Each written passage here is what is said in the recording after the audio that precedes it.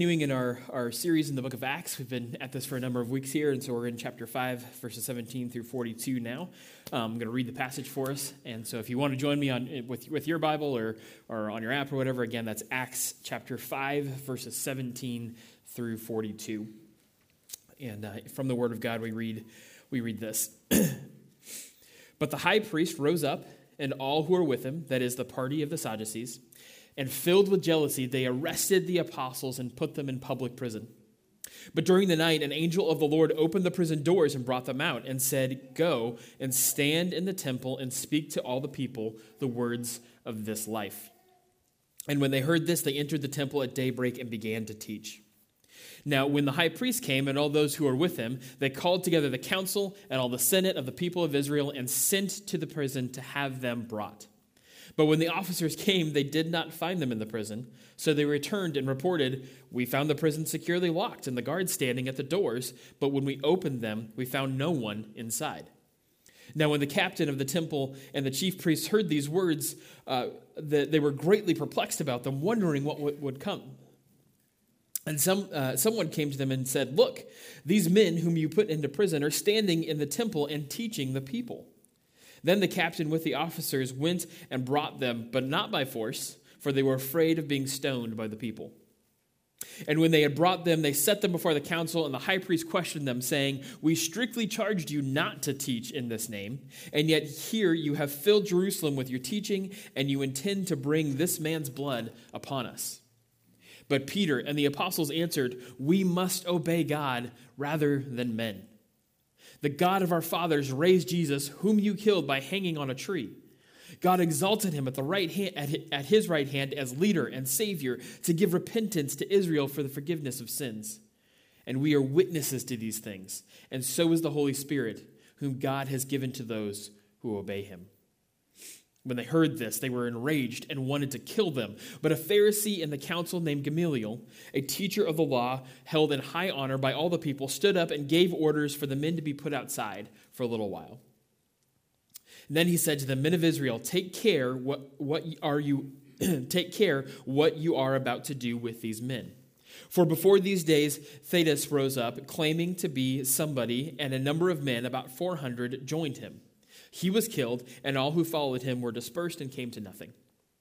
After him, Judas the Galilean rose up in the days of the census and drew away some people after him. He too perished, and all who followed him were scattered. So in this present case, I tell you, keep away from these men and let them alone. For if this plan or this undertaking is of man, it will fail. But if it is of God, you will not be able to overthrow them. You might even be found opposing God." So they took his advice, and when they had called in the apostles, they beat them and charged them not to speak the name of Jesus, and let them go. Then they left the presence of the council, rejoicing that they were counted worthy to suffer dishonor for the name. And every day in the temple, from house to house, they did not cease teaching and preaching that Christ is Jesus. This is the word of God for us today. "We must obey God rather than men" is the marquee declaration of this passage. It just sounds cool, doesn't it? Right? It's bold and it's brave. It grabs your attention. It sounds like the kind of thing somebody says like right before they get into some epic fight. It's like, we must obey God rather than men, so what are you going to do about it? It raises up this challenge. It's pretty easy to read this verse with an us against the world mentality behind it. Here is where I draw my line, and I will shake my fist at anyone who tries to make me move it. A great many bumper stickers and t-shirts and inspirational posters pluck verse 29 out of Acts chapter 5 and market it as a rallying cry for all Christians to gather at this or that hill, and they ought to be ready to die for this or that idea. But this morning, I'd like us to consider whether or not we must obey God rather than men is better understood not as a call to action, but instead as a humble confession and open invitation.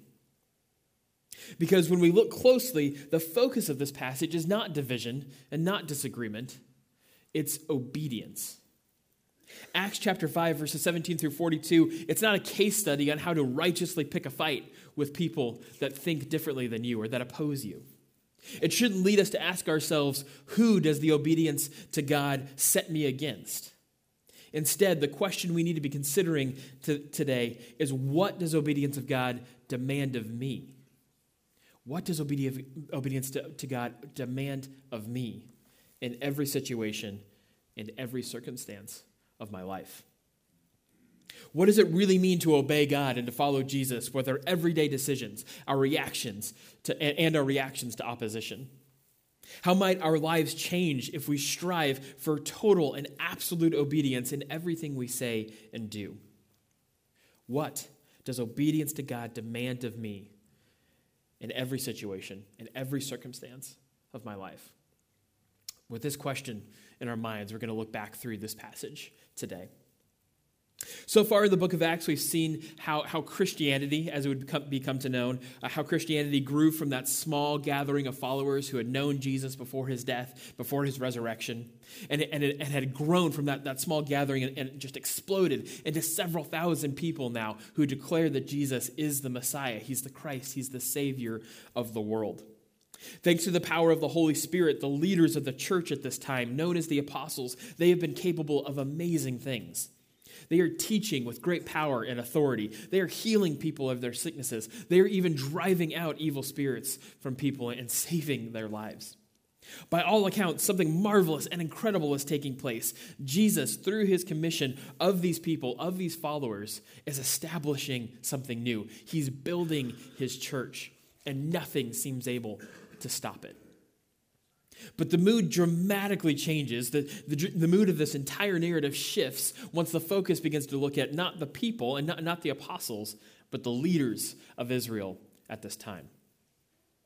But the high priest rose up, and all who were with him, that is the party of the Sadducees, and filled with jealousy, they arrested the apostles and put them in public prison.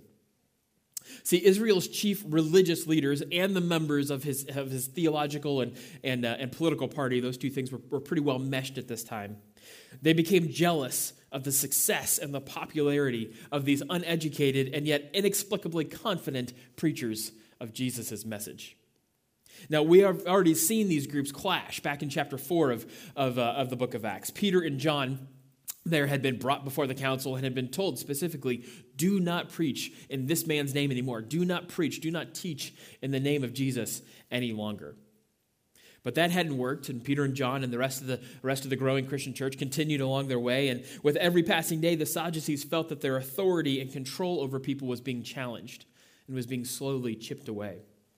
So they rounded up a bunch of the apostles and they dragged them off and they put them in public prison, which that means that they did this whole thing kind of as a spectacle. They took them in public and everyone, they made sure that it was kind of a splashy move. Everyone got to see the apostles arrested by these officials and dragged off to a prison and thrown in and kept there. They wanted to grab people's attention so they could say, our authority still matters. We still have power over these people. Which in all honesty makes verse 19 just a little bit funny. But during the night, an angel of the Lord opened the prison doors and brought them back out. What the Sadducees had hoped would be this great display of power and control ends up being just a minor and temporary inconvenience to the people of God and the unstoppable message of Christ's gospel. The angel of the Lord opens the doors and leads the apostles out to their freedom right until they get outside. Because it turns out the angel was sent not just with this mission of freeing these men, but also with a message from the Lord. With the jailbreak complete, we find out that the escapees still have work to do. Because in verse 20, the angel tells them, go and stand in the temple and speak to the people all the words of this life. Now take a moment really to process, to wonder, what is the angel asking these men to do? They had just been arrested. They had just been arrested by their leaders for doing the exact same thing that God says they need to go do again. The very understandably human thing to do right now would be to run. It'd be to hide. It'd be to go to ground, wait until all of this blows over, wait until Israel's leaders get distracted by something else and shift their attention somewhere else so then they can kind of come back out and restart their ministry. And yet the angel's command from God could not be clearer. Stay. And do not flee. Go back and pick up where you left off. Go stand in the temple, in the very place that your persecutors believe they have the most power and influence, and tell everyone about this life, meaning the everlasting life of forgiveness and salvation found only through faith in Jesus Christ. So looking at their options, you can either run and flee, or you can go back to this very dangerous place. Consider the question the apostles would have had to ask themselves: what does obedience to God demand of them in this moment, in this circumstance? Could they trust God enough to put themselves in clear and obvious danger? Did they believe that obedience to God and the preaching of the gospel was worth whatever might happen if they go back? Would they go stand in the temple, teach the people, heal the sick, free the captive, and share the good news of salvation, even though they knew by doing so it might very well be the last thing they ever do on this earth? Verse 21 tells us, and when they heard this, they entered the temple at daybreak and began to teach. The apostles were back in the temple the very first moment they could. The very first moment those doors opened again, they were right back in that temple. And back in the first century, Jews would gather at particular times a day to pray together. And right at daybreak was one of those established rhythm times of prayer. And so this isn't the apostles like trying to beat the crowd and maybe doing their work and when no one was going to be around and kind of a small amount of crowd. They went back to the temple at a moment they knew the place would be full, where lots of people would be there, to hear this continued preached message. They answered the question, what does the obedience to God demand of us? By doing exactly what the angel had commanded. They went back to the place of greatest danger because they believed obedience to God was worth that cost. Now, my point is not that you should leave here today and go figure out what's the most dangerous place you can go to and go preach the gospel there, right? That's not what's being said here. What I want you to see is the depth of the apostles' commitment and how high the stakes are when we ask ourselves something like, what does obedience of God demand of us? Right? What's going on here? What are the stakes when asking this question? In this situation and circumstance, it demanded that these believers sacrifice their freedom and put their lives on the line. Is it possible that the same would ever be asked of us? If we were to apply this principle of total obedience to God to things like our opportunities, our resources, our freedoms, our rights, what sacrifices for the sake of the gospel might be demanded of us? What power might we lose? What privileges might we set aside so that we can better love our neighbors, so that we can better preach the gospel? Are we ready to make those kind of sacrifices even today? We need to take this kind of obedience seriously. This is not just some simple, thought exercise or theological debate. Obedience to God, even costly, shocking obedience, is the norm, not the outlier of every Christian life. Right? Obedience to God, even when it's shocking and it's costly and it asks so much of us, that is the normal pattern of a Christian life. It is not the outlier. This is what Scripture calls us to do and be. While the apostles are there teaching at the temple, the high priest and the Sadducees are somewhere else. They're gathered somewhere else, and they're getting ready to put on this big show. All right, in chapter 5, verses 21 through 26, we find out that they've gathered not just their own faction, but in fact the full Sanhedrin, the full assembly of all of Israel's elders and leaders. And their plan is to bring the apostles, these arrested men, and the plan is to bring them before the council and break them under the power of the authority gathered there. They might be thinking that this is finally their opportunity to end this challenge, to stop this Jesus movement before it becomes any bigger and continues to challenge who they are. So imagine for a moment their shock, their embarrassment, confusion, anger, and maybe even their fear when the officers of the jail return empty-handed, only able to report that they actually have no idea where these men have gone to. The doors were locked, the guards were standing by, but the apostles are nowhere to be found. And then, while everyone is standing around, it literally says, wondering what this might lead to, they're just kind of standing around holding empty hands saying, what are we going to do? Some random guy shows up and says, hey, those guys you're looking for, that you very publicly arrested last night, Yeah, they're back. And they're in the temple, and they're still all that stuff you don't want them to talk about, they're definitely still talking about it. I have to imagine that there was a bit of confused scrambling at this point.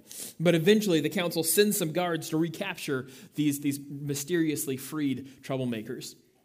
And in verse 26 it says, the captain with the officers went and brought them, but not by force, for they were afraid of being stoned by the people. And I think there's an opportunity here for us to reflect more on this question.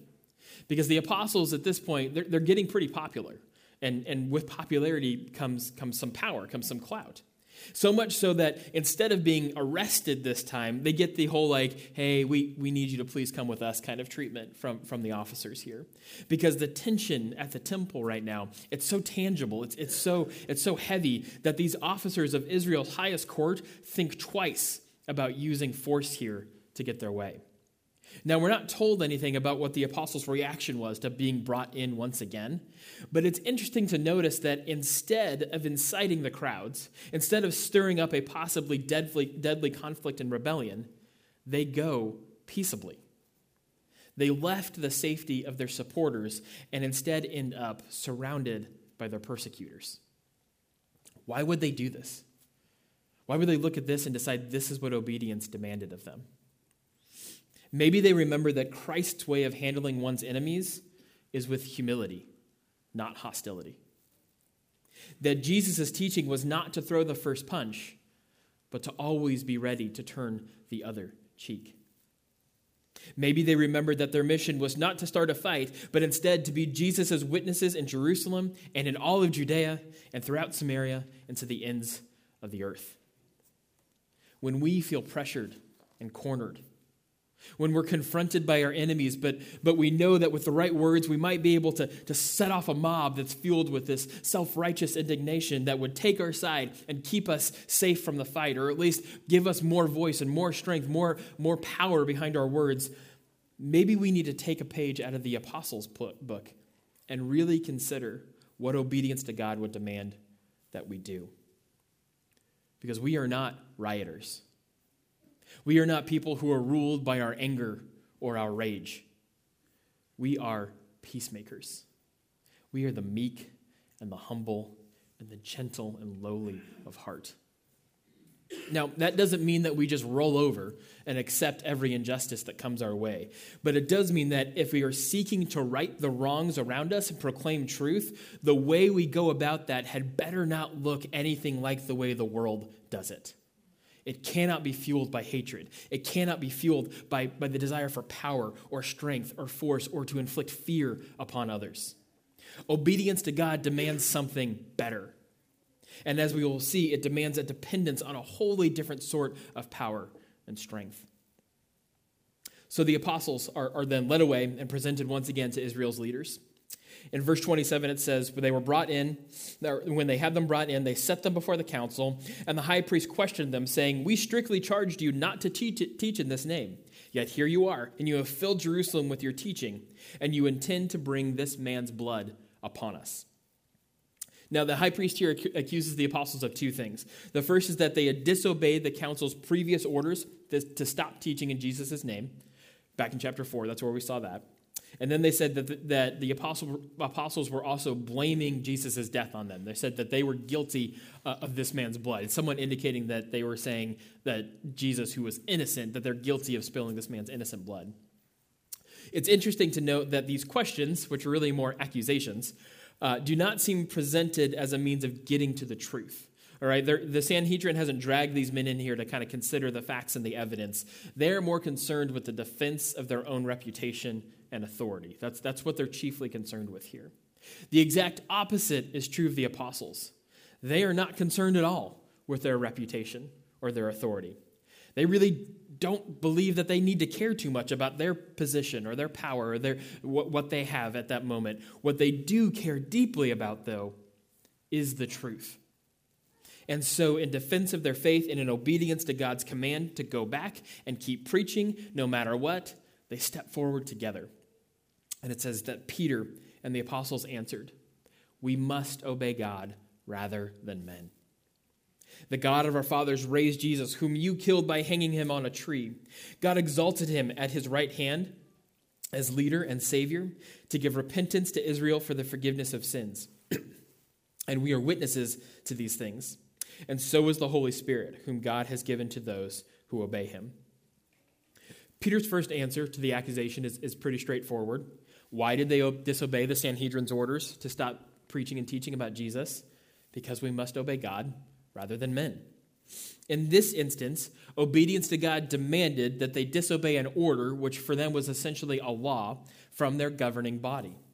For Peter and the apostles, and so too for us, the will of God must be followed no matter what the rule or the law or the command of men might be.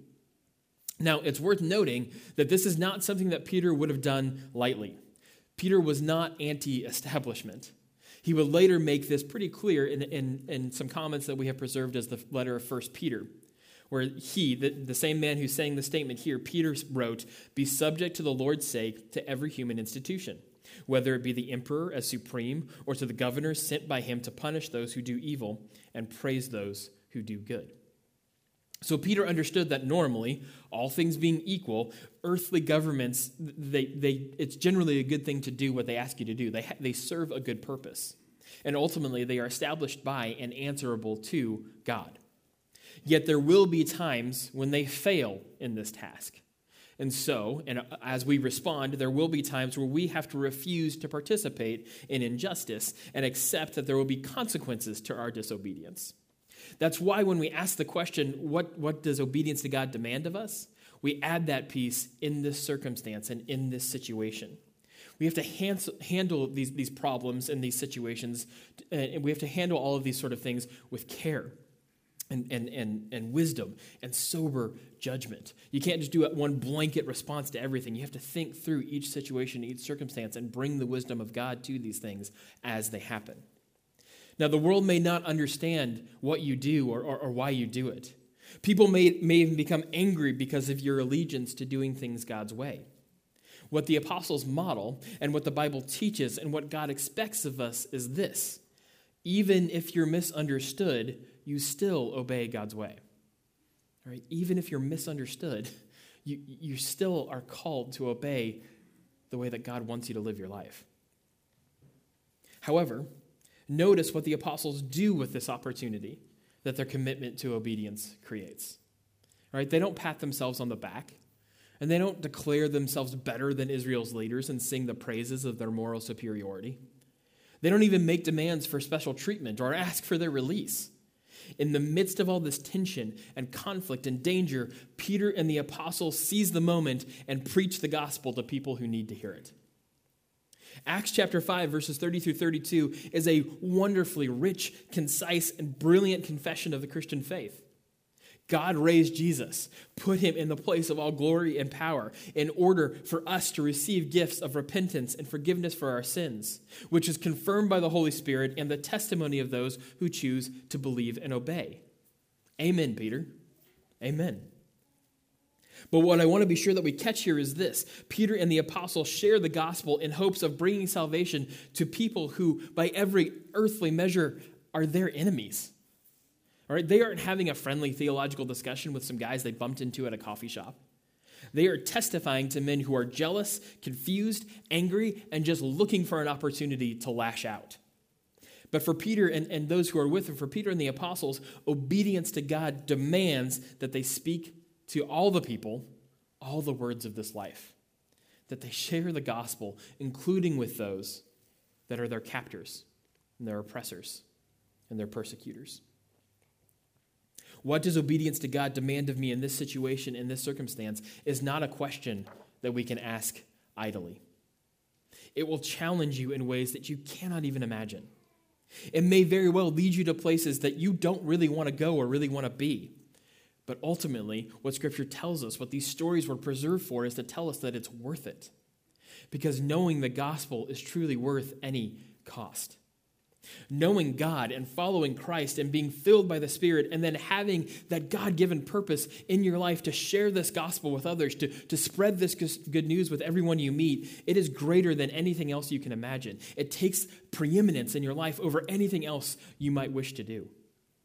Obedience to God demands that we be all in. And I hope and pray that's how you'll treat your faith. Be all in at all times and in every moment.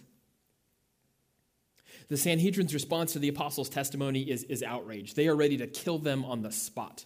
It is only by the intervention of a Pharisee named Gamaliel, a highly respected teacher at the time and a member of the council, that ends up saving the apostles' lives. And he basically ends up giving them an answer, kind of a historical review. He says, we've seen this kind of happen a few times. We just let it run its course. It dies out on its own because if it's of men, it'll fail. But then he says, if it's of God, we're not going to be able to stop it anyway. And in fact, maybe we need to be careful about how we choose to act here. So he says the best idea here is just to let these men go. And that seems to calm everybody down, but only to an extent, to a point. They don't just let them go. They bring them back in, and they actually beat them. They tell them not to teach in the name of Jesus anymore, and they beat them. Some versions say that they flogged them. And just to be clear, flogging is very bad. It's enormously painful. It involved being whipped or beaten twice on the back and once on the front, and people often died of shock and blood loss after being flogged. But so the apostles go through this, and they were released, and bloodied and broken, they returned to their homes. But the passage ends with this incredible testimony. In verse 41, it says, they left the presence of the council, rejoicing that they were considered worthy to suffer dishonor for the name. And every day in the temple and from house to house, they did not cease teaching and preaching that Christ is Jesus. So what does obedience to God demand of us? That we keep going. That we draw strength from what we know to be true and find joy even in the most heinous suffering for the sake of the gospel. That nothing stops us from continuing on every day, never ceasing to teach and preach that Jesus truly is the Savior of the world. So it has become my practice, in some part because of this passage, but also in some other studies and things that God has been leading me through lately, to basically ask the question, what does obedience of God demand of me in this situation, in this circumstance, in every area of my life, as I grapple with difficult decisions, or as I work on resisting things like temptation, or think about how I must repent from sin? What does obedience to God demand of me as a husband and a father? How might the way I love my wife or lead my family change if I considered my actions in light of what God expects of me? What does obedience of God demand of me when I am tired, when I am spent, when I am done talking to people for the day? And as an introvert, that happens just about every day. And yet when I get home and I know my neighbor is working in the backyard, and I know it would mean a lot to him to have somebody come out and ask him how his day is. Or when I'm home and I'm sitting and I'm ready to turn on Netflix and watch whatever I want to, or catch up on whatever show I'm looking for, and then I remember I have a friend who really needs someone to reach out and just ask them how they're doing. What does obedience to God demand of me in those moments where I could be someone's encouragement and carry the truth to them? What does obedience of God demand of me when I want to be selfish, when I crave giving into desire, or when I am so angry that I cannot see the humanity and the image-bearing reality of the person that I am so sure is wrong? These are all hard questions, born of hard circumstances. Obedience is rarely easy, but taking the time to work out this discipline and ask myself, what does it mean for me to obey God right now? It is a necessary part of the Christian life. We've got to do this work. We've got to seek obedience. And so this week I'd ask you to join me in asking yourself, what does obedience to God demand of me in this situation, in this circumstance that I am facing? What does obedience of God demand of your time, your resources, your gifts, and your finances? What does obedience of God demand of you as you think about how you treat others, about your willingness to forgive, or your own willingness to confess your own wrongdoing? What does obedience of God demand of us in relation to our sin, in relation to our darkest habits, or our most shameful and anguished addictions? Don't be surprised if the answer is not immediately clear. Take the time to think about it. Take the time to pray about it. Take the time to do the work to get this right.